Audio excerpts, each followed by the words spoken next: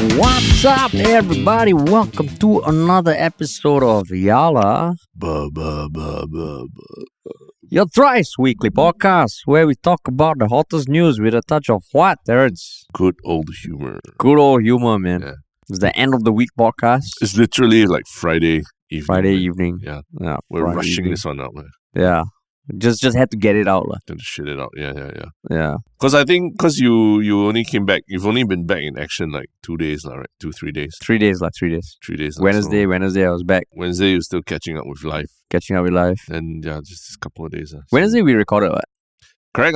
Yeah. So yeah, just yeah. getting back to the swing of things. So you're trying to blame me in some way for us having to record on a Friday evening, is it? Um, Hey, don't give me this shit, huh? Yeah, don't give me this shit. Yeah, nonsense. No, but It the was- truth is anyway, our schedules get more packed, right? Yeah. These shorter weeks, or if one of us is away and all that. Yeah, But we're still here. yeah, We don't shy away. yeah. It's our duty, right? Our duty, man. 100% into this job, right? Yeah, correct. 100%. Yeah. You're not doing any international podcast or being No, guest on it. Just Yeah, 100% on this job. correct. Yeah, Yes. because it's important, It's important. It's important. It is important. And even okay, before we get into that, it's a hot topic. It's something that we've spoken about before, but we will get a bit deeper. Yeah. So I guess we're jumping straight into it, lah. Yeah, but before that, Yes. we always tell people, if this podcast has meant anything to you, please hit subscribe, follow on all social media platforms, especially on Spotify and on our YouTube channel if you're watching this. Mm. And aside from that, what else should you do? Just wait. You already said share it with someone. No, I didn't do the share. Okay, so if you share it with someone, if you enjoy this podcast, share it with someone who maybe has not heard of us, has not heard of our podcast. Our podcast grows a lot through word of mouth. And if you want to work with us in any shape, way, or form, you can reach out to us at contact@ministryoffunny.com. Yes. Yes. We'll promise you our undivided attention to your Yeah. email. Yeah. when it Even comes in. if we take a bit longer to respond, we will respond. Yeah. Because it means a lot Yeah. to have undivided attention. Undivided attention. Undivided attention. But why we keep harping on this undivided attention thing? Because Parliament sat in the middle of this week, 22nd November specifically, to kind of debate something that we have talked about on the podcast previously. And that is an amendment to the Constitution to allow presidents and ministers to take on international roles in private capacities. I think when we spoke about it, it was kind of like tabled for discussion. Yeah. We shared our thoughts then. And the latest development is 22nd November. They said, I think out of all the votes, no one abstained. I think 75 said yes, 8 said no. Mainly WP and PSP. Yep. But in the end, the bill was passed. Yeah. So the constitution is going to be amended. Yeah. So essentially, it basically gives Tharman the right to pursue some ECAs outside of his Terrence, don't say ECAs lah. extracurricular. Okay, co-curricular, CCA. Terrence, CCA. it is all in the interest of Singapore.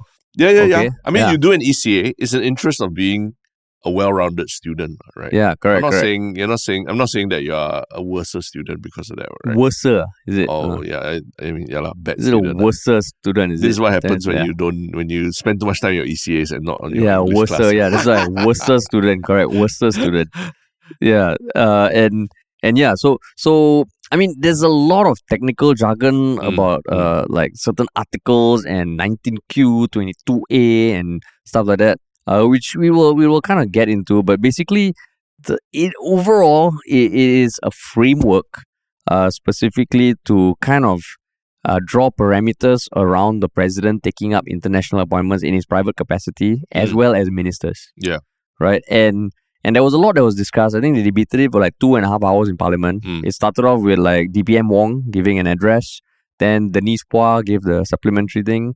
Then there were opposition MPs, Gerald Giam, James Lim, Dennis Chua, Dennis Dennis Tan, and Leong Man Wai. Yeah. Then they were sparring with Christopher D'Souza and all that. And I mean, from what I understand, from what DPM Wong said, that it is something that with consultation from the Attorney General, it feels like it's something that needs to be put down in black and white to prevent any kind of like confusion lah. Mm. Because right now, as rightly pointed out, I think even by MPs like Leong Man Wai, the current constitution doesn't really say you cannot lah, right? Right. And I think there have been ministers and even PM, I think Goh Chok Tong, Lee Kuan Yew as well, when he was Minister Mentor, held an international post. So it has been done before lah. Yeah. And they've been doing it lah on the side. They've been doing right? it, yeah. So from what you listen, why the need for this bill then?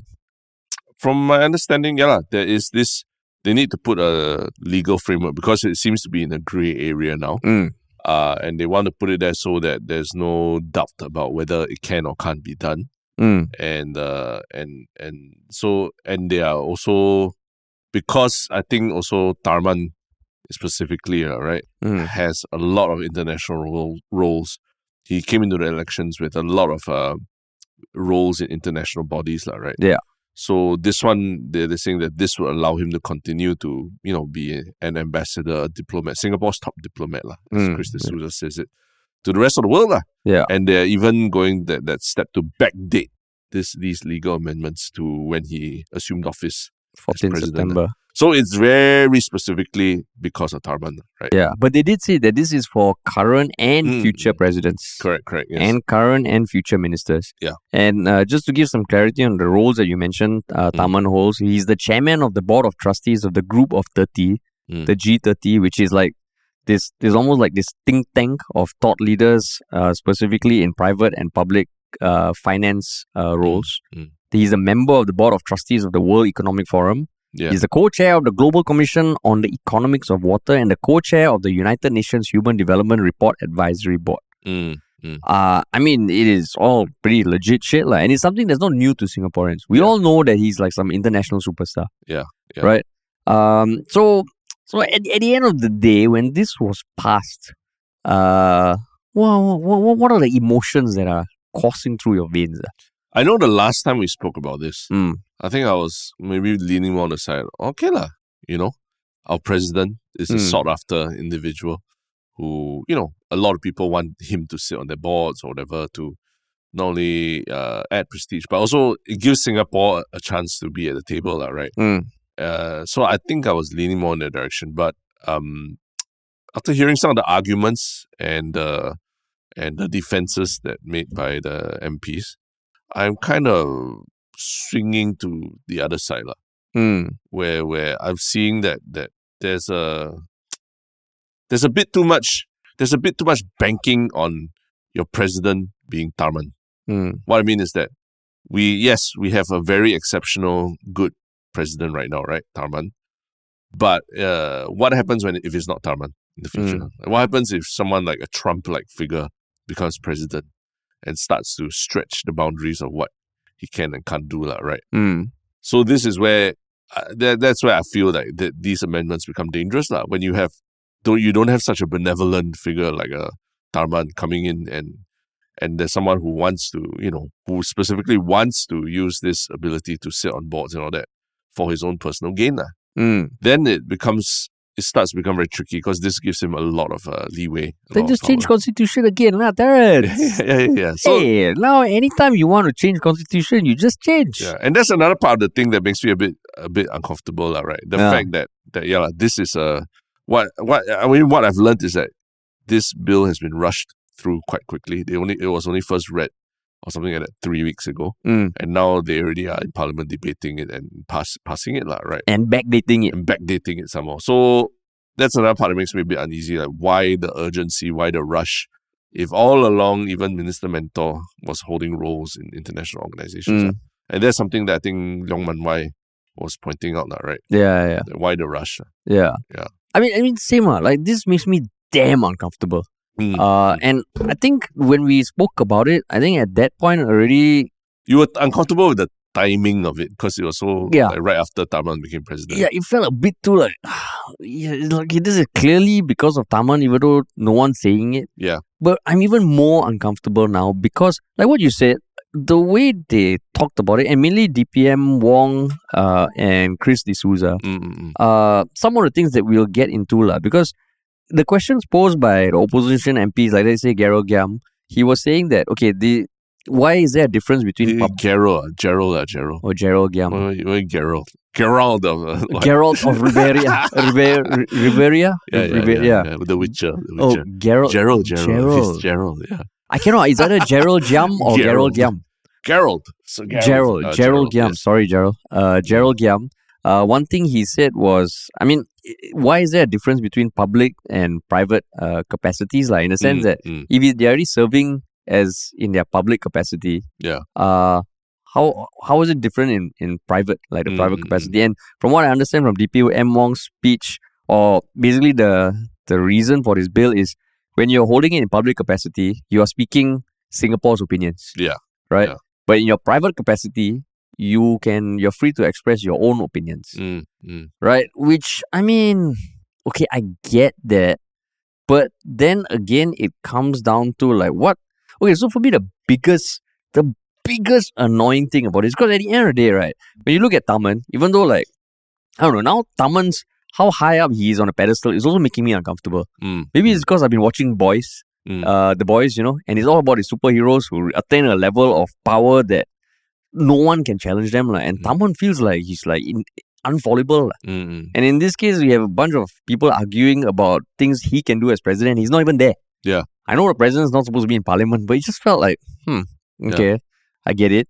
But yeah, so at the end of the day, if I ask myself, I can sort of see some of the points that I think DPM Wong and also, if it is in Singapore's best interest, why oppose? That was how he closed out, right? He told WP and PSP, let's not oppose just for the sake of opposing. We are coming on the substance of this bill. Yeah. And if overall it is in Singapore's best interest, we need to vote that way. Yeah. So okay, I can get that. But it is the process, the way this is done, which is fucking annoying. And like, it's just the more I dread about it, the more riled up it makes me, because it just feels like, the backdating. The fact that, and also this is on the public, like, when Tharman was campaigning, there was talk about, like, there was so much emphasis on his stellar international roles. Yeah. But I don't think there was anyone who put a question to him saying, okay, what happens, right? What happens? Yeah. Apparently, Iris Ko did. But, I mean, I don't think she's the most credible also, unfortunately, right? But there was not much focus on, okay, what happens when you get sworn in? And he hasn't had to answer in his own capacity. He doesn't have to, Right. And it feels like this is, and for this to be so compressed, then it just poses questions. Was this already in the works? While campaigning? Was there discussions already with these bodies saying, don't worry, Tharman will still be on. We just need to get the presidency through, and then we will amend the constitution and he'll stay. That's your speculation. Purely speculation. But I mean, one thing that I think, to add on to what you're saying, is that I really took issue with some of how Chris D'Souza was defending things as well. Because it was really building on, like what I mentioned, the personality cult, the cult of personality behind Tharman. Saying like, because I think there was an argument from one of the Workers' Party members that, a president only has 24 hours in a day. How much can he squeeze in? Then Chris D'Souza was like, we all know how much Tharman squeezes in the 24 hours a day. He works really hard. And I'm like, that's not, I mean, remember Tharman was also talking about saying that Singaporeans work too many hours and work too hard, and we should rethink that, right? So that did not make me feel any better about the argument, right? It's like saying like Tharman's a special person who can do more than everyone else, which is not what he has said himself, and it's not what he campaigned on, right? He campaigned on, helping Singaporeans adjust to better work-life balance and everything. So I don't want Tharman to be like fucking working 24 hours a day. That's not what I want of the president either. And then the other part was like towards the end of his speech also, he was talking about how Teo Chee Hean, again was like, he sits on some board that when he traveled to Paris and France, when he saw how he was alongside luminaries and captains of industry and all that, right? So again, a lot is about like people, the personalities of the people that we should pay more attention to that than what the role is and what the role requires and what the president is realistically able to accomplish within that role. So I felt opposition side was coming at a more technical, legal, logistical almost aspect of it. Like literally, can the president fulfill so many roles? This is the highest, highest ceremonial office of the land, or custodial office of the land. Can he really fulfill so many roles and do it properly lah? And then I think the big thing that was raised also is that when he fulfills all those roles as well, when he has to travel for meetings and all that, what about his travel expenses? His entourage has to go with him, security that has to go with him, right? Who is that meant to be paid by? If this is a role in his personal capacity, nobody answered those things adequately, lah. Right? And even Chris D'Souza's argument against that, he said, like there's one thing about division of attention or something, but then he said no, there's economies of scale of attention. Whatever Tharman does in his private capacity, if it's still in Singapore's best interest, why should we stop that lah? Why should we put something?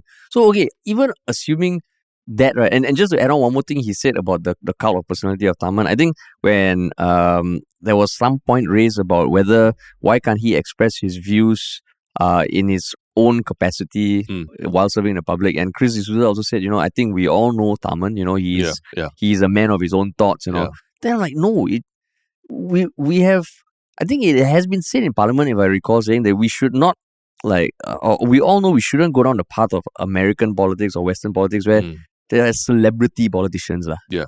And now it feels like Tharman is being put too much on a pedestal that is a bit unnerving lah. Right. And like going back to the point about the national interest and all, I think just at the core of it, if you ask me, I still don't have an issue with the president serving in private capacity. The thing is just the way it was done. Like you had this presidential candidate who is touted as international superstar and all that, and he won the election. And this one, even though they say it's for the president and future presidents, we all know it is because of Tharman. If Tan Kin Lian or Ng Kok Song were won, again speculation, but I can't imagine this bill being passed lah. We wouldn't know lah. We wouldn't know. That's the thing. We wouldn't know. So that's that's the point. We wouldn't know. And it feels like just the fact that if the substance of this bill is the national interest of Singapore, the feeling that it comes across is that the PAP knows best. We are all making like a big fuss about things that at the end of the day, Terence, it's still in Singapore's best interest. So yeah, we can go from point A to point C to point D, or point A to B to A to B to A to D. We still end up at the same point. What's the difference? But there is a difference. But Harish, you talk so much. You're just the intelligentsia that like arguing over this very technical point. At the end of the day, people want to be friends with Tharman, right? Then he's our president. He can do his job. He can also sleep a bit less, and he can still do his job and still be friends with the international community. Why cannot? Why must you make so much noise about it? Can. I'm saying can. But then don't give this stupid ass argument that we're doing this. Just, we could have done this without people knowing, but we just want to be transparent and we want to be upfront and do everything out in the open. That's like, can you imagine I go back to my wife and say, wife, I'm going to have sex with that girl. And I could have done it without you finding out. But I'm telling you upfront, because I don't believe in doing things behind closed doors. I'm being transparent. Yeah. And that's just the way to do. But that's not. I mean, that's a different analogy. Like Tharman is not sleeping around or anything. I know. So but it's just saying that, like, when you justify an act by saying you're doing it upfront, doesn't necessarily absolve you of like maybe what is at the crux of this thing. And that was one thing that I think Leong Man Wai was kind of alluding to about why the rush for this. Because for example, if in the run-up to the presidential election, this bill was passed before the presidential election, I think it would be a lot more palatable. Because then we are voting knowing that this is the playing field. And in fact, it would serve Tharman even better if this was done before the election. Sure. Saying that, okay, we have this framework for presidents to take on roles in their private capacity. Of course, it needs to still run through the cabinet. So it's not saying he wants to take on, right? So you do that before the presidential election. Then you have this election, and that's where Tharman's international roles becomes even more appealing as a candidate. So if that is the thing, then I think then I'm fine. I'm fine, Yeah, I think the speed at which this is going through, is the big thing that's making me uncomfortable, because I mean, I literally was just sending videos to you. This afternoon, I was sending Harish and team like videos of Nas Daily talking. He made videos about Sam Bankman-Fried, who now has been as a convicted fraudster, right? You know, who 150 years in jail. skimmed off money from FTX, right?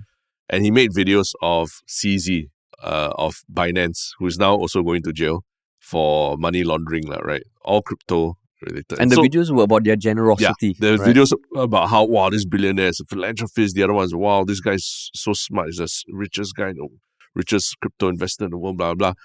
And I think that's the thing. You know, he claims he did not get paid by these people to make these videos, and he did not have any monetary exchange to make these videos about them. He just found it interesting and did them. But I think you can clearly, when you read the comments of those videos, for example, you see very clearly that his association with them, the fact that he's associated with them, or that people are accusing Nas Daily of having almost legitimized the scams that they were running, right? Or the money laundering operation that they were running. And it's a stain. It's a stain on Nas Daily that he even had to take down, for example, his Sam Bankman-Fried video. Oh, he took down a video. Took it down, then he did 1 year later and then talked about the experience of making a video and how much so many people were conned of their money, right? So it's a stain that stays with you, right? I'm not saying that Tharman joining any of these international organizations is the same as Nas Daily being associated with crypto investors and all that, right?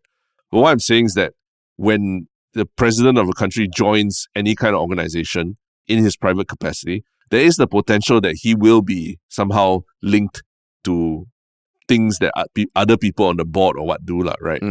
And that could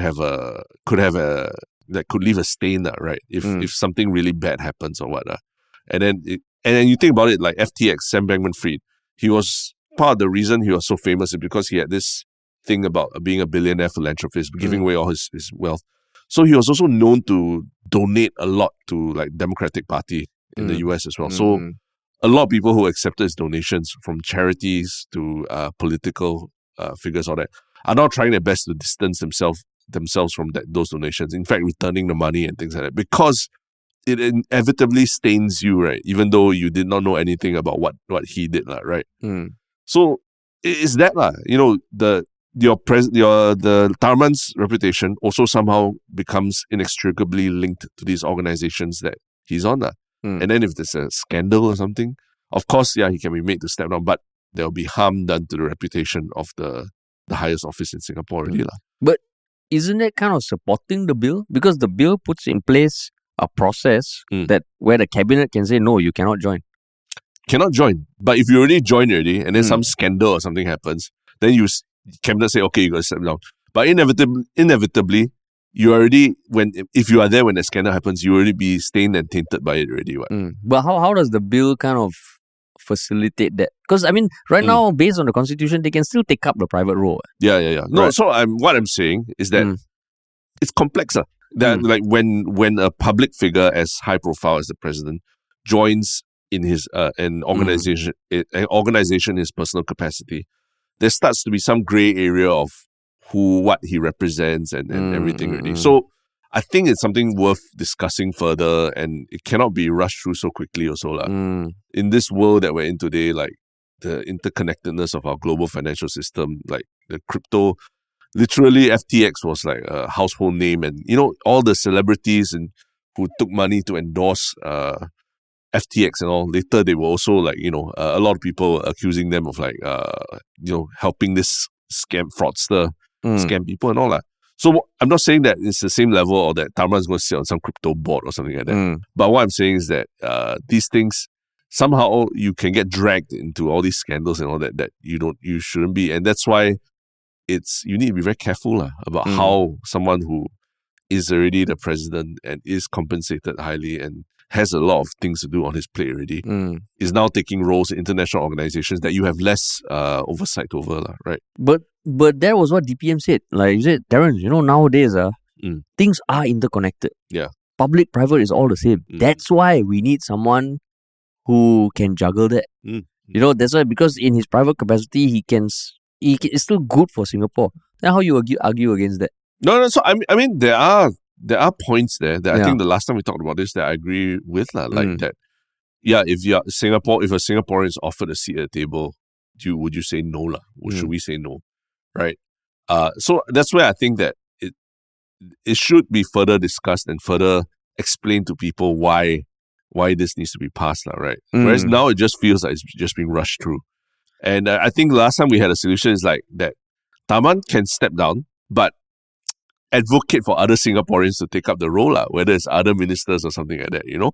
So it's not saying that, it's not a binary thing where like if Tharman goes, then no more Singaporean will be represented already, all right? And these things can take time. You need time to develop relationships and all that. So maybe this thing we don't need to rush this through, and they should be discussing it further, or at least like telling people more about the legit reasons why this should be allowed, right? Yeah. And I mean, like, and that's why the backdating also feels a bit like, I really got no time to think, no? Yeah. It's like, no, we have to do it now, because if we don't do it by 14 September, he will have to relinquish his post. Yeah. And like, the more I listen to all this stuff about how amazing Tharman is, I almost feel like there's no other Singaporean that can match, Terence? Exactly, yeah. Yeah, cannot. And that's dangerous. That's dangerous. Yeah, it's only Tharman. Tharman is the shining light. Yeah, people 24 hours a day can only do this much. He squeezes 32 hours in a 24 hours. Solid, no, Tharman, this guy, walao, power.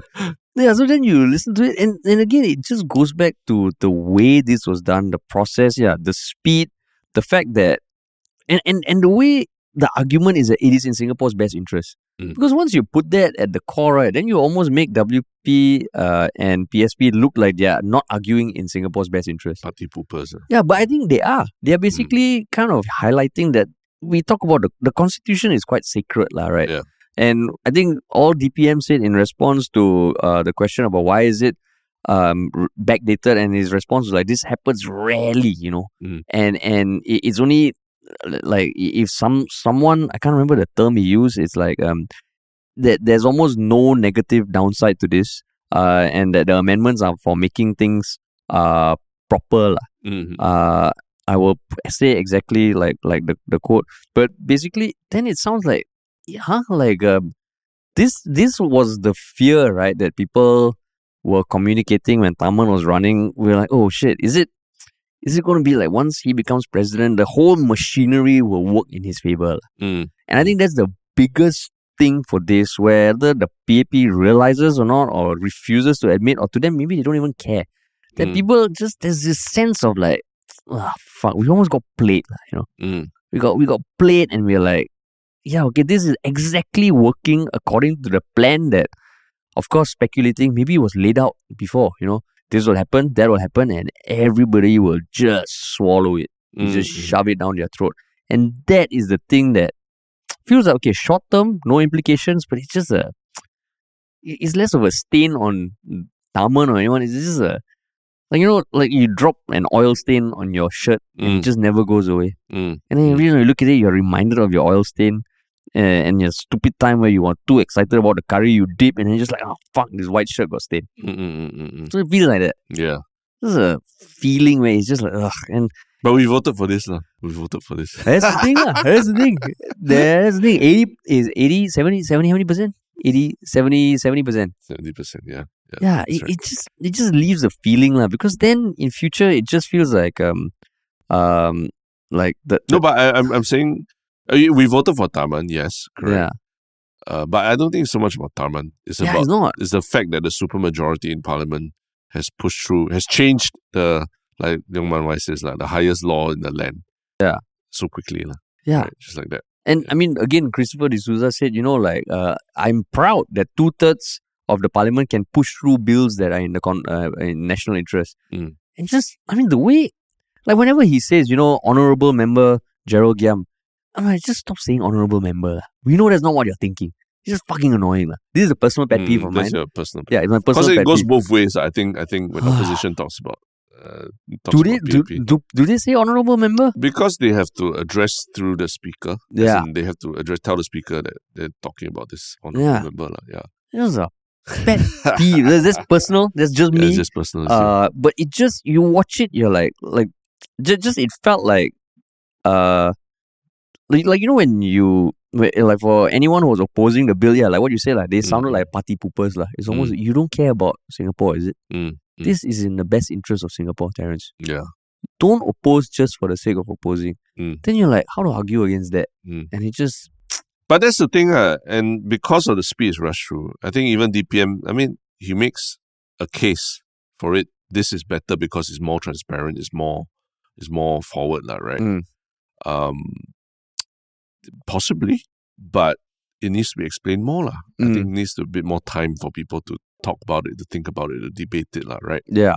That's the thing that makes people uncomfortable. I'm not disagreeing that it's better that you're upfront and transparent about whatever the roles are, because I think the grey area it had before also can't fly like that forever, right? Yeah. It's just the speed at which things are being pushed through. So that's what I mean. Now it's almost confusing, right? So like when he goes for an international meeting in his private capacity, he is still considered a trip for work. Yeah, so that's the thing, we don't know who's paying for the flights, who's paying for his security detail. Because it's in Singapore's best interest, Terence. Yeah. So it's work. It's work. Yeah. So what's the difference between this and an MP having a full-time, having a job, like a full-time job? What's the difference? I mean, the MP having a full-time job also is not ideal. And also that one, I think the bigger thing is the potential conflict of interest there. Like, you know, when Tin Pei Ling joined Grab. Yeah. That one just felt, and the role also was a big conflict of interest. Yeah. If you're a surgeon and you're an MP, feels like, okay, there are two different worlds, right? Yeah. So in this case, it's a lot of qualitative stuff that is argued, and that's where maybe the argument is hard to win. Yeah. I think one big difference is that president is president. You know, it's the highest custodial role in the land, right? So it has a lot. I mean, it's a big commitment already. Yeah. And the pay as the Workers' Party, Gerald Giam, I think Gerald Giam laid it out. Yeah. It's hefty, lah. 1.75 million. Yeah, and plus his entourage is comes out to 12 million a year, right? Yeah. So I mean, it's expected that you devote most of your time to it, lah. Whereas an MP, I think what they're given is more of an allowance, right? It's an MP allowance. It's still healthy, but it's an allowance. It's not a salary that they're given. So a bit different. Yeah, it's not enough you can't buy a car with the new COE with 1 month's salary or 2 months' salary. Tough. Not salary, allowance. Oh, allowance. Correct. Allowance. So they need to supplement. Yeah. But it's just, but what to do now? It's passed already. Yeah. Passed already. It's so the power of a supermajority. Yeah. So maybe we are just being like Party poopers. We are party poopers. Yeah. Party poopers. It's just sour grapes, because you don't have you're not on the G30 and everything. Yeah, that's why. Taman is in the race for Singapore's top Indian. He win already. No one has a chance. You and Rishi are down the pecking order already. We are already ostracized by I don't speak on his behalf, but by the Sindhi community already. They're seen as what are you guys doing? Then now then the broader Indian community, how? Cannot. Yeah. Taman is no fight. He's like the Messi of Indians. Yeah. He's Messi won all the Indians. awards. Yeah, Messi of Indians. But Singapore Indians. Yeah, it's we talk about people. I mean, I guess that's we can. Oh yeah, can move on. Can move on. Discuss more for what, Terence? Yeah, no. For what? No, I mean, I think maybe if anyone knows something that we're missing here, let us know in the comments, because I think this is very, very worth debating, this topic. Yeah. But we talked about someone being able to squeeze a lot of work into 24 hours, right? And this next person actually has managed to squeeze a lot of work into 24 hours, almost to the detriment of himself and his clients. And who is this person? Did they identify the person? I believe so. Yeah. Oh. Did they? Yeah. Oh, it's a James Lim in inverted commas. Yeah. And he is the winner of a kind of a contest, a social media contest that got some backlash. So basically, there was in air quotes, a mission on social media that was meant to motivate private hire vehicle drivers that was posted on Facebook by a Mr. Sean Lee, who is a private hire vehicle driver himself. It was called 4S Mission 500. So it was posted on a public Facebook page with more than 34,000 members on November 17th. And basically it said that the top earning driver for the next 24 hours on November 18th would get a 2-day, 1-night stay at Hotel Aura at RWS. Paid for by Mr. Lee. And then he invited drivers of 4-seater vehicles who hit a minimum of $500 in earnings to message him to verify it. So the winner ended up spending 22 hours on the road, earning $1,017 over 48 trips. So that caused backlash with the main comment along the lines of like, is it safe someone to be driving for 22 hours on the road? Yeah. So I mean, the reactions were like that, and I think But the driver did clarify that he was resting day in his car. He had rested a full day before that, so he was very well rested. Plus, he was resting in his car in between trips, right? Yeah. So cut him some slack, Don't. How you know? Well, as in what he said, Yeah, so you're taking his word for it, Taking his word for it, Yeah. Terence. No, but I thought it's interesting for us to talk about this because you have had the experience. Okay. Again, I never bring up. Okay. Oh, I wasn't even talking about... Okay, no, go on. I don't talk about Subaru Challenge. Okay, go on. See, I was going to talk about the time that we spent in an Uber as an Uber driver. And somehow you brought it back to Subaru Challenge. I was saying that. What made you think? I never said the word Subaru Challenge. Those listening, you hear me. I did not say Subaru Challenge. Terence thought I was going to refer to the Subaru Challenge. You were preempting me. You were preempting me. No. I never said. Could be many other things. Those watching the video on YouTube, you saw it. You saw in his face how his eyes lit up. He's no. Oh yes, I can get ready. At you. This was bullshit. Harish was ready to talk about. It was a trap. 84 hours on the Subaru Challenge. 75 lah, Terence. Sorry. We're not going to Subaru Challenge. We're talking about when go on. When you spend 3 days as a 48 hours. 48 hours. Living in a private hire vehicle as an Uber driver, right? Back when Uber was still in Singapore. Yeah. That was a video we actually did, and it's still on Ministry of Funny channel.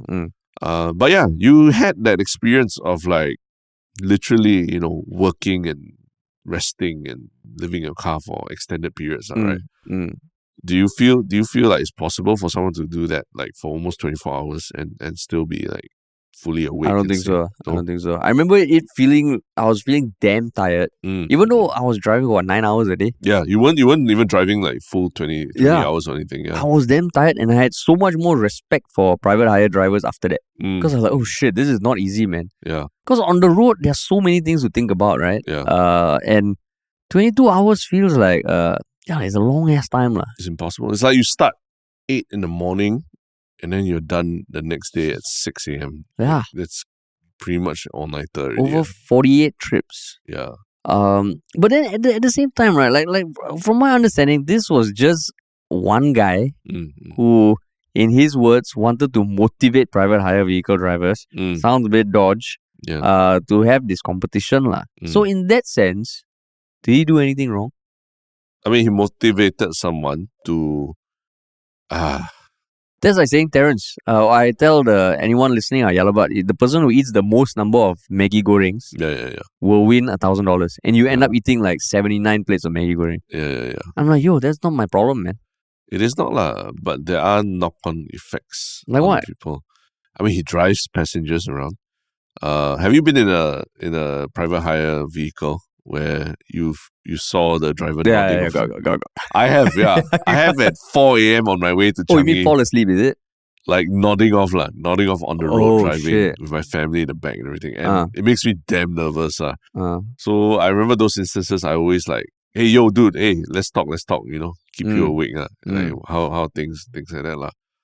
But I can imagine, anyone who's driving for 22 hours, probably now his passengers probably would be like, oh, fuck, that's them nervous. Although they might not even know, right? I guess that's a good point. If the challenge is to eat the most number of Maggi Gorengs, you get constipation, that's your problem. Yeah.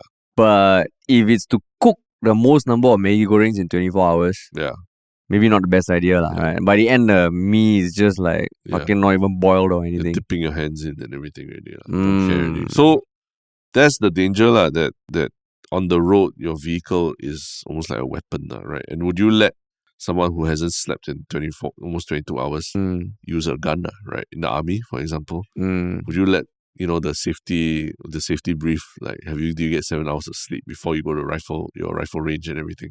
So in your view, what he did was wrong, lah.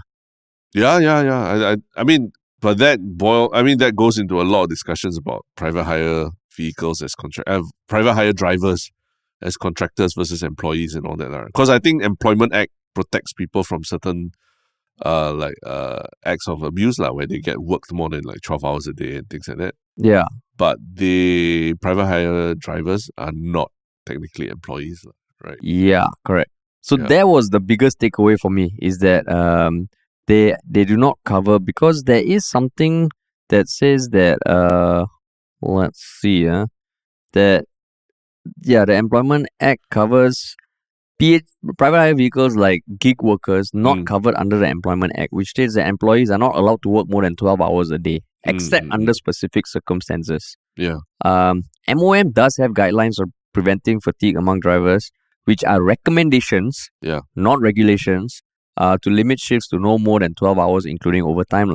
I can imagine in transport companies, it might be easier to enforce. But private hire vehicles, there's no regulation. Yeah. And maybe this was like a way to lobby for regulation for private hire drivers to make sure they don't go past. Like a fucking brilliant indirect way of showcasing, oh shit, there's no regulation. Because I didn't know about that before this. Yeah. And Grab, in response, said that it has fatigue nudges safety features on this app that reminds drivers to take a break. It's like, hey, you take a nap. pop up. Take a nap. Have you had taken a nap? Yes, no. You want to take a nap? Okay, if you don't want, it's okay. You just carry on driving. But that's the thing, right? It's again, it's like they can just ignore it and that's it, So it's a bit just hearing this as someone who uses private hire vehicles as well. It's quite scary, Like the next time you're hiring someone to drive you to airport 4 a.m. in the morning, they could be at the tail end of a 22-hour shift, But they could already be doing. They could be tired already. Yeah. Correct. But I mean, the fact that for a fact this person drove 22 hours means, and he might not be the only one who did that, right? I mean, in fact, he said that the second and third place were, I think they took 16 and 17 hours or so to earn the amount, whatever amount that they made as well. So I'm not sure. This kind of competitions, I'm not sure if it really. I mean, is it really? Does it really boost morale of people and all that? Yeah, I guess in some way, any competition that encourages behavior that might put other people at risk, should not be allowed, Correct. Yeah. I mean, Subaru Challenge again. We're going back there, right? You stand there 75 hours. So what, right? Yeah, you faint, and then after that, it's it's you, it's your problem. Of course, your family's sad on that, but it's you, right? Yeah. But then imagine after Subaru Challenge that you have, after that, you win your car, you win the car already, drive home. But you have to drive it home. That's the rule. You'll be like, what the hell? Who you? This is the last stage. You must drive home without fucking getting into an accident. Yeah. Then you keep the car. Then you get to keep the car. Then you keep the car. Imagine if that was the case. Then you'd be like, what kind of competition is this? Like Squid Game or some shit. Because I have been at the wheel where I almost fell asleep, and it was it's one of the scariest moments of my life. Yeah.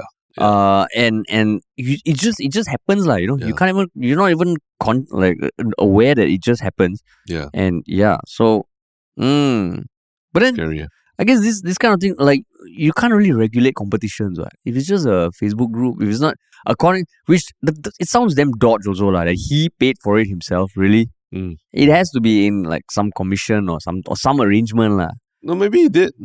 Just a well altruistic, just as altruistic as Sam Bankman-Fried was. No, I think it's like giving an ang pao kind of to people.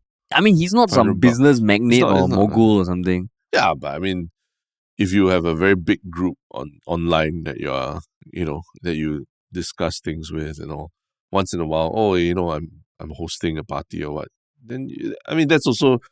Like nowadays, you invite people over for big parties and all that. It's not like it's very cheap to host people. Right? Yeah. You do when you host someone. And so this is an online version of hosting a party.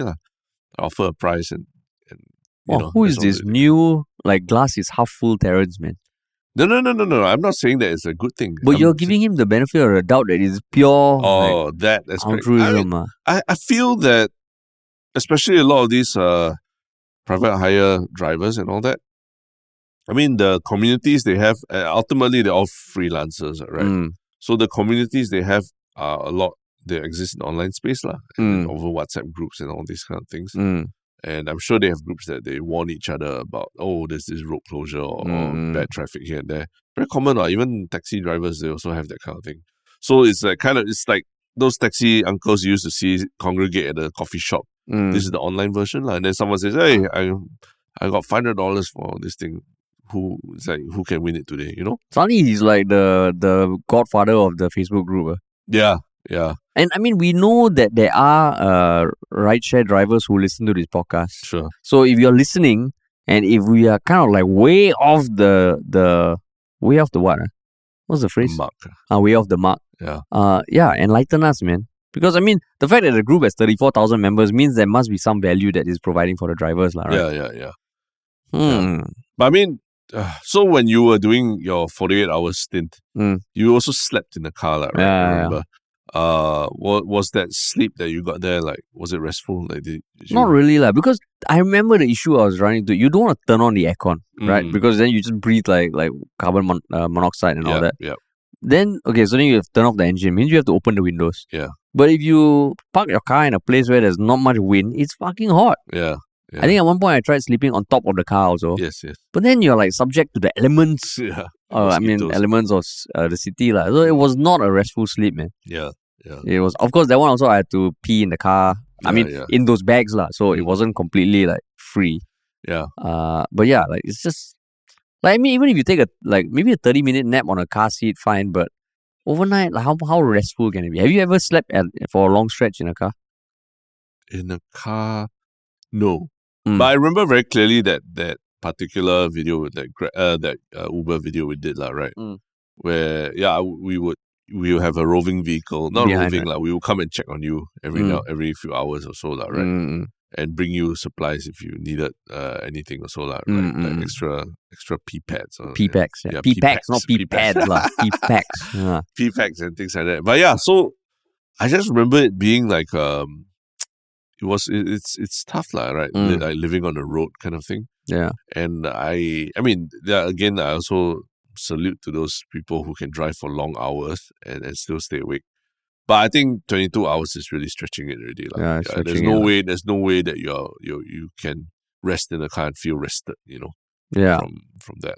Yeah. And then to have made so many trips, 48 trips as well. That's if you do the calculations, that's at least 2 per hour, right? Yeah. And each drive at least is 15-20 minutes probably, 15-20 minutes at But least. Are you saying that even the person who won is at fault? I mean, if he's pushing himself to that level, it means that he's not, safety is not the biggest consideration, right? When he's doing his driving. And I think that's kind of dangerous, right? Not very fair to his passengers as well, right? I think at some point you also have to know, hey, if you're pushing past 16-17 hours, it's a bit crazy already. Yeah. That's true. It's again, the whole thing is, are you putting other people at risk? Yeah. Right. Yeah. That's the biggest thing. Yeah. And yeah, tough one. But yeah, if you are a private hire driver, please let us know your thoughts about this. Tell us if you think that we're being prudes, right? Yeah, we complain about everything. Everything you complain. Fucking change constitution also got problem. President have ECA, you got problem. Yeah, people do their own contest also got problem. Earn money got problem. Yeah, you jealous. You're just sour grapes. You're not on G30. You never earn $1,000 a day. Cannot be top Indian in Singapore. Yeah, so this is what happens when we record on Friday evening, Yeah. Which just shit, it's just bitter nonsense. Bitter. But yeah. Maybe we should talk about something that's a bit more positive. So, correct. What is your one shook comment? My one shook comment is a comment that came in through our Ministry of Funny Instagram. It's a private message, so I guess I won't say the name. Yeah. Keep it anonymous. But basically, this person says, "Hey guys, finished listening to episode 459 of the Yalabat podcast where you mentioned how someone was listening to you while he was holidaying in Korea. And this person is a Singaporean living in Seoul. And our podcast apparently accompany them almost daily to and from work. How do you know it's them? I mean, Like more than one person? oh no lah, like I don't know whether it's a him or her. He, her, them. Isn't that the correct thing to do? But I was thinking that you're mentioning, you mean plural, like them. I don't know. Like, Okay. I don't want to assume. That's fine. Okay. Yeah, him, Why did you just say him or her? Yeah. him or her. Then him or her is 3 syllables. Them is 1 syllable. So, Then I'll say, hey guys, he finished, but then I say like, well, he or her is a Singaporean living in Seoul, and our podcast accompany him or her almost daily to and from work. Big fan of the show and how the topics are discussed. Helps him or her see angles to things he or her never thinks about. yeah, Keep up the good work. that's correct. That's the way it should be. Less confusion. No. Like why we take a page from the parliament? There are things that are simple. We make it confusing. Yeah. So shout out to this person, man. Like wow, it blew my mind, man. Like I mean, in some way, I know we have had feedback from people who live overseas listening to the podcast, and it really feels like we're doing our national service. You know, keeping people connected to Singapore. So thanks for listening, man. Yeah. Cool. What about you, man? Mine is on Reddit from in the threads on our last podcast, talking about the $10,000 Taylor Swift concert packages offered by MBS lah. So Fiery Balls says, I think the cheapest suites at MBS are already like $1,000+ per night. So not sure which suite is the one that MBS is giving for the package. But I think if you are a Taylor Swift fan and can afford it, value-wise, it's not too bad. It's not too bad. The Sampan rides and those attractions are marketing gimmicks though, because your card automatically gets upgraded from spending $5,000 and you get these free attractions every month. Oh, well, how do you know? Interesting, yeah. So I was about to say, wow, thank you for letting me know. This is something I wouldn't have known because I wouldn't spend $5,000 at MBS. But yeah, apparently if you spend $5,000 at MBS, you get to take the Sampan for free. Probably go to the Art Science Museum for free. And every month, one time. Wait, so as long as you spend $5,000 a month, then you get upgraded to that Paisa level. I think we're talking about it. Whatever. So you spend 5,000 once, you can take a Sampan ride every month. Apparently, yeah. Wow. Yeah. Not bad, huh? As in free lah. Free. I mean, you just don't have to pay lah, but you probably still have to queue and everything also lah. Yeah. So yeah, interesting to hear. Have you taken the Sampan ride before? No, I've not in Singapore. Also. I think in Vegas, I've taken the one that they... in that mall. Las Vegas Sands itself, yeah. But not in this Marina Bay Sands, yeah. Now whenever like I got people on Sampan, I would think like, did they spend 5,000? Do they look like they spent 5,000? Do they look like that kind? Yeah. The Swifty fan. But interesting now people are also making their own mental calculations about how much value there is there. I don't know, Taylor Swift is just getting too big, it's scary lah. Yeah. I think everything I look at in the world now is shaped so much by the show The Boys. Okay. Taylor Swift is reaching a level of like discomfort lah. Maybe you moved on from your the Beckham documentary phase. Everything you're talking about was just like linked back moved to on already, Beckham. Now you move on. Now you're in The Boys. The Boys. Now I'm in The Boys phase. The Lord of the Rings. There was a little Lord of the Rings phase somewhere in the middle, right? There was Expanse, which was a huge thing. But now everything I see through the eyes of The Boys. Yeah. In that phase, The Boys phase. The Boys. I got 2 more episodes. Then I need to find the next show. Oh, Tristan recommended Gen V. Okay. Also which is the precursor to The Boys. So I will. There'll be another phase. So yeah, just forewarning everybody. There'll be a lot about The Boys. In the lot more references. Yeah. A lot more references. Non-stop. Cool, man. All right. What about your one show thing, man? My one show thing is actually it's remember CoffeeZilla? Yes. The one who, basically one of those YouTube channels that does these big exposés on scammers, and even Sam Bankman-Fried. He had quite an integral role in Sam Bankman-Fried admitting certain things he did in his interviews. He did a video about Binance, right? The Binance CZ CEO, and I thought it was a very good, very interesting breakdown of what exactly has been happening with CZ and Binance, right? And I think what's interesting is that towards the end, he also talks about why this whole thing was so cringe, right? Because I think there were things about the Binance CEO that I did not know that he did, and his certain ways that he would defend his company and things like that. Yeah. So CoffeeZilla does a very good breakdown of it. It's like it really got over 1 million views. It just came out. A day ago, yeah. Binance fined 4.3 billion and CEO pleads guilty. But did you just happen to see it, or you were seeking out some CoffeeZilla? No, I subscribed to his YouTube channel. So when you add the notification. Yeah. No, I don't. I didn't hit the bell, but it comes out lah. So, I mean, I like his stuff. I've listened to his CoffeeZilla, Joe Rogan as well. Even his philosophy about what he's doing with his channel, like as a YouTuber, is quite different from other people. So, it's worth listening to. But this one's really funny because, I mean, spoiler, he does end by showing the Nas Daily video on CZ lah, which is like fucking it is. I mean, you know that term, like, this is aged like milk, right? Yeah. So this is the epitome of that. So what is like a TLDR of this CZ's thing? Because I haven't dived into it. What's the crime he did? Money laundering. Basically, terrorists, illegal activities all being knowingly laundered through Binance lah. And it was almost like a policy to try and keep it under wraps, because he was quite seen as like really a thought leader, like a badass in the world of crypto. Yeah. So the Nas Daily video like helped to elevate people like him, right, to those levels, right? This man is the richest person in the world of crypto. Wow, Terrence, who do you sound like, man? It's such an eloquent way of speaking. So that's my one shoot thing. Cool. And you? My one shoot thing was, I think a few weekends ago when the TV was on at home, I chanced upon this CNA documentary about this one writer-producer, Sherminto, who did a documentary about her dating journey.